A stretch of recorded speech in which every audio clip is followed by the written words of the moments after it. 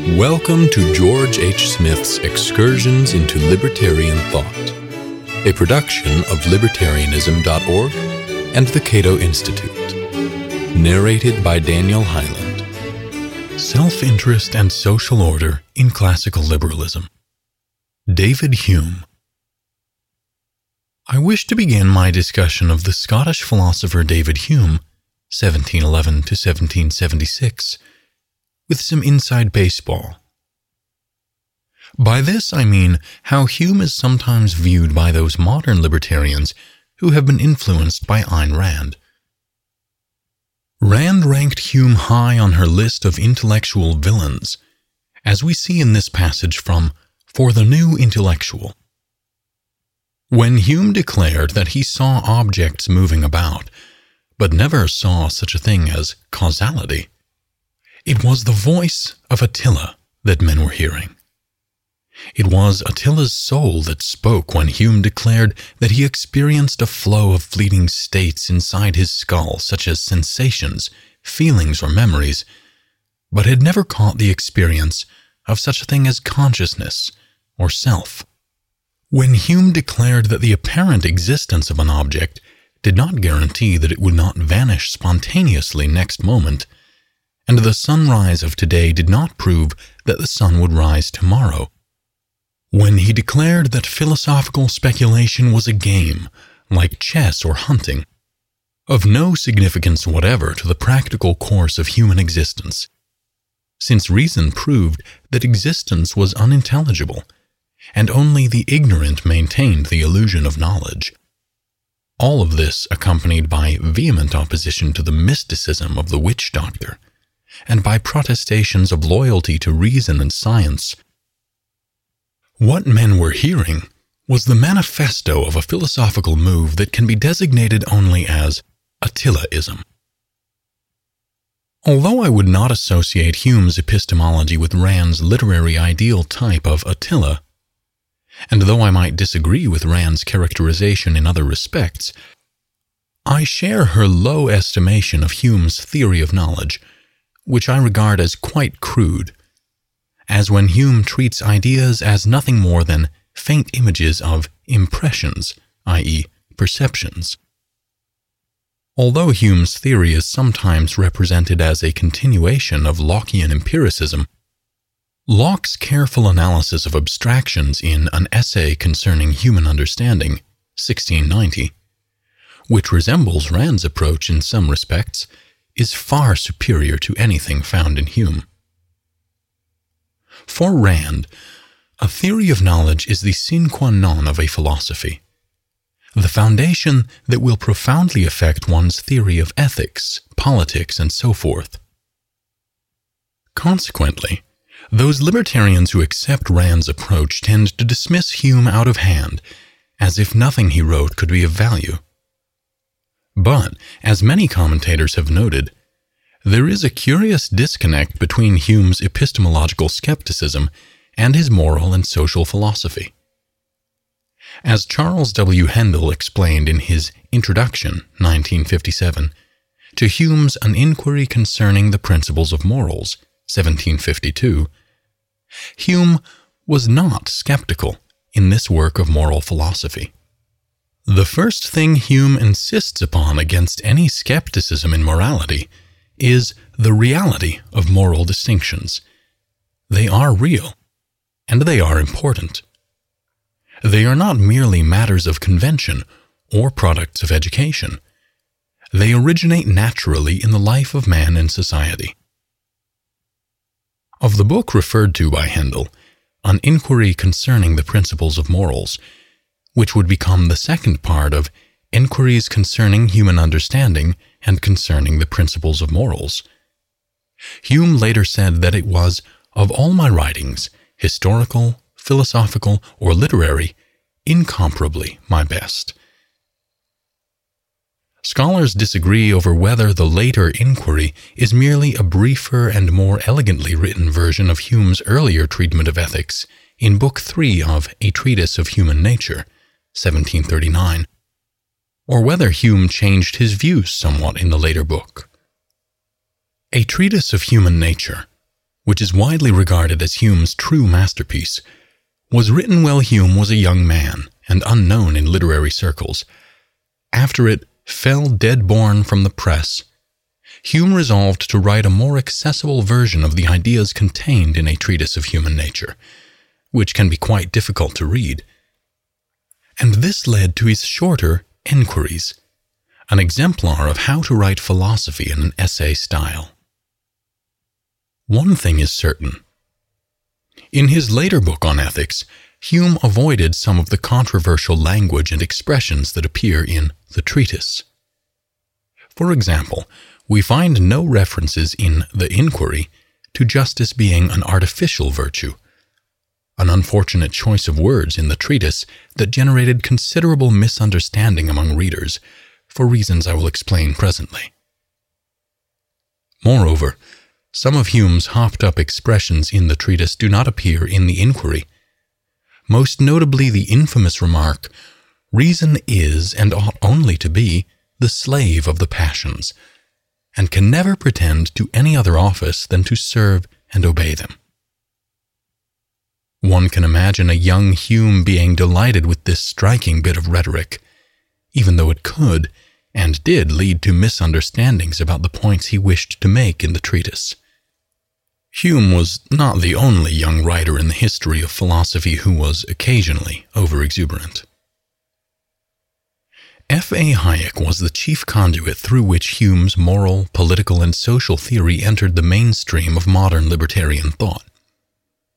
In his article, The Legal and Political Philosophy of David Hume, originally presented as a lecture at the University of Freiburg on July 18, 1963, Hayek bemoaned the fact that Hume's legal and political philosophy had been curiously neglected.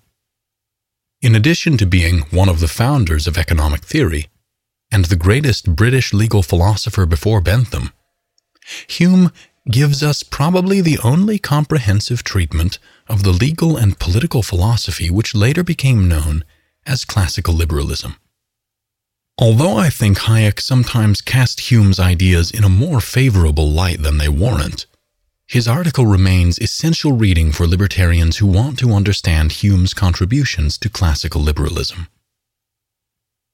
In this essay, and the one to follow, I can do no more than sketch some of Hume's ideas in moral and social philosophy, especially as they pertain to self-interest, social order, and utility.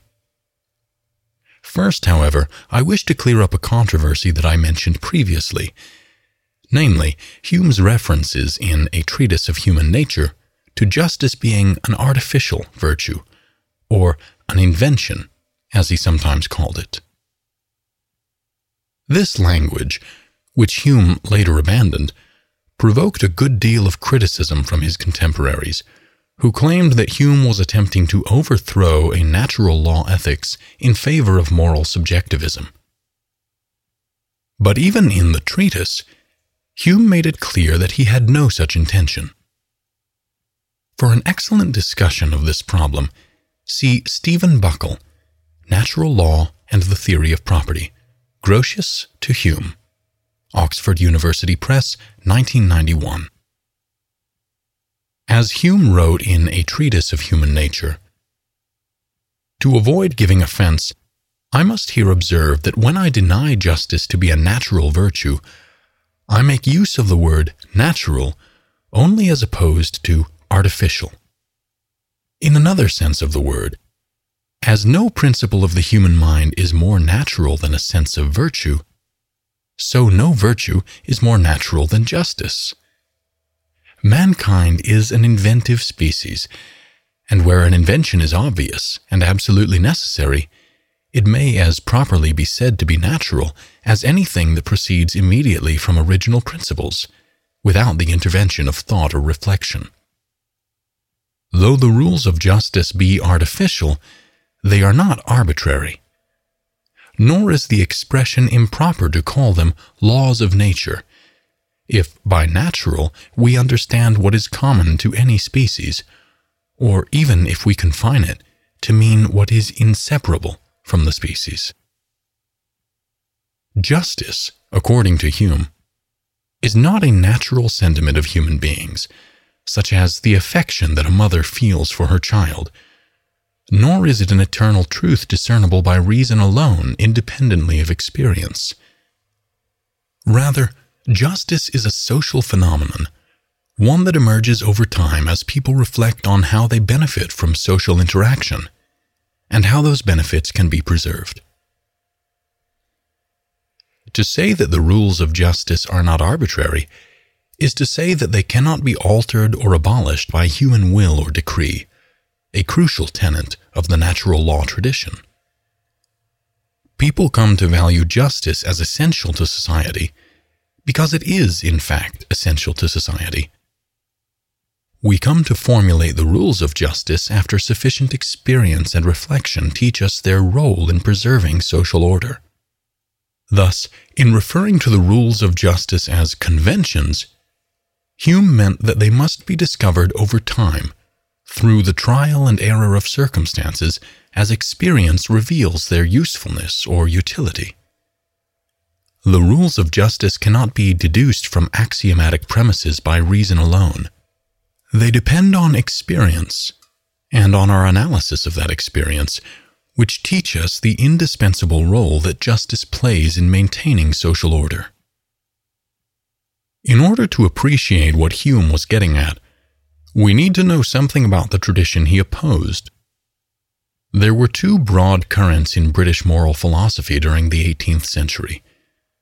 One, as I explained in the first essay of this series, is sentimentalism, so called because of its focus on the role played by human sentiments, feelings, emotions, etc., in human action, a role that must be appreciated if we are to understand why humans behave as they do, and how social cooperation comes about. The second current is commonly called moral rationalism, so called because of its claim that justice and other moral principles can be derived and justified by reason alone. Moral rationalism was the target of Hume's critical analysis of reason in moral philosophy, and of his celebrated is-ought dichotomy. Moral rationalists, said Hume, defend an abstract theory of morals and pretend to found everything on reason, while ignoring the role of sentiments and passions in the evolution of institutions, such as property. According to moral rationalism, our notions of virtue and vice, right and wrong, justice and injustice, have their origin in reason alone, in the same way that our scientific and mathematical notions originate in reason. Our practical knowledge of ethics, like the theoretical knowledge of mathematics, can be logically demonstrated according to rationalists. Both are based on the eternal and unalterable relations of their respective subject matters. Moral obligation, in this view, is a species of rational obligation. Just as we are constrained to accept mathematical propositions when their truth becomes evident to the mind, so we are similarly constrained to accept ethical prescriptions. The approach to which Hume objected is found in the writings of Samuel Clarke, a well-known philosopher and theologian of the time. Another rationalist was William Wollaston, an influential 18th century philosopher specifically mentioned by Hume. According to Clarke, Discourse upon Natural Religion, 1706, there is a rule of equity, which states that we so deal with every man as in like circumstances we could reasonably expect he should deal with us. The human understanding naturally submits to a demonstrated truth. It is not a matter of will, for example, whether we believe that twice 2 equals 4. Once we clearly understand what numbers mean and how they are related mathematically, we have no choice but to accept the proposition 2 plus 2 equals 4 as necessarily true. Similarly, once we understand the nature of human beings and their social relationships, we have no choice but to accept the truth of basic moral propositions, such as the rule of equity. Quoting Clarke, "For as the addition of certain numbers necessarily produces a certain sum, so in moral matters, there are certain necessary and unalterable respects or relations of things, which have not their original from arbitrary and positive constitution, but are of eternal necessity in their own nature." The following argument by Clarke was typical of moral rationalists. "The reason which obliges every man in practice so to deal always with another as he would reasonably expect that others should in like circumstances deal with him, is the very same as that which forces him in speculation affirm that if one line or number be equal to another, that other is reciprocally equal to it. Iniquity is the very same in action as falsity or contradiction in theory, and the same cause which makes one absurd makes the other unreasonable. Whatever relation or proportion one man in any case bears to another, the same that other, when put in like circumstances, bears to him. Whatever I judge reasonable or unreasonable for another to do for me, that by the same judgment I declare reasonable or unreasonable that I in the like case should do for him. And to deny this in either word or action is as if a man should contend that though 2 and 3 are equal to 5, yet 5 are not equal to 2 and 3. It was in reaction to this kind of hyper-rationalism that the sentimentalists, such as Shaftesbury, Hume, and Adam Smith, proposed an alternate psychological and sociological theory of justice, one that took into account the role of human passions in the genesis of moral principles and social institutions, such as private property. I will examine this approach, as developed by Hume, in my next essay. Thank you for listening to Excursions. To learn more about libertarian philosophy and history, visit www.libertarianism.org.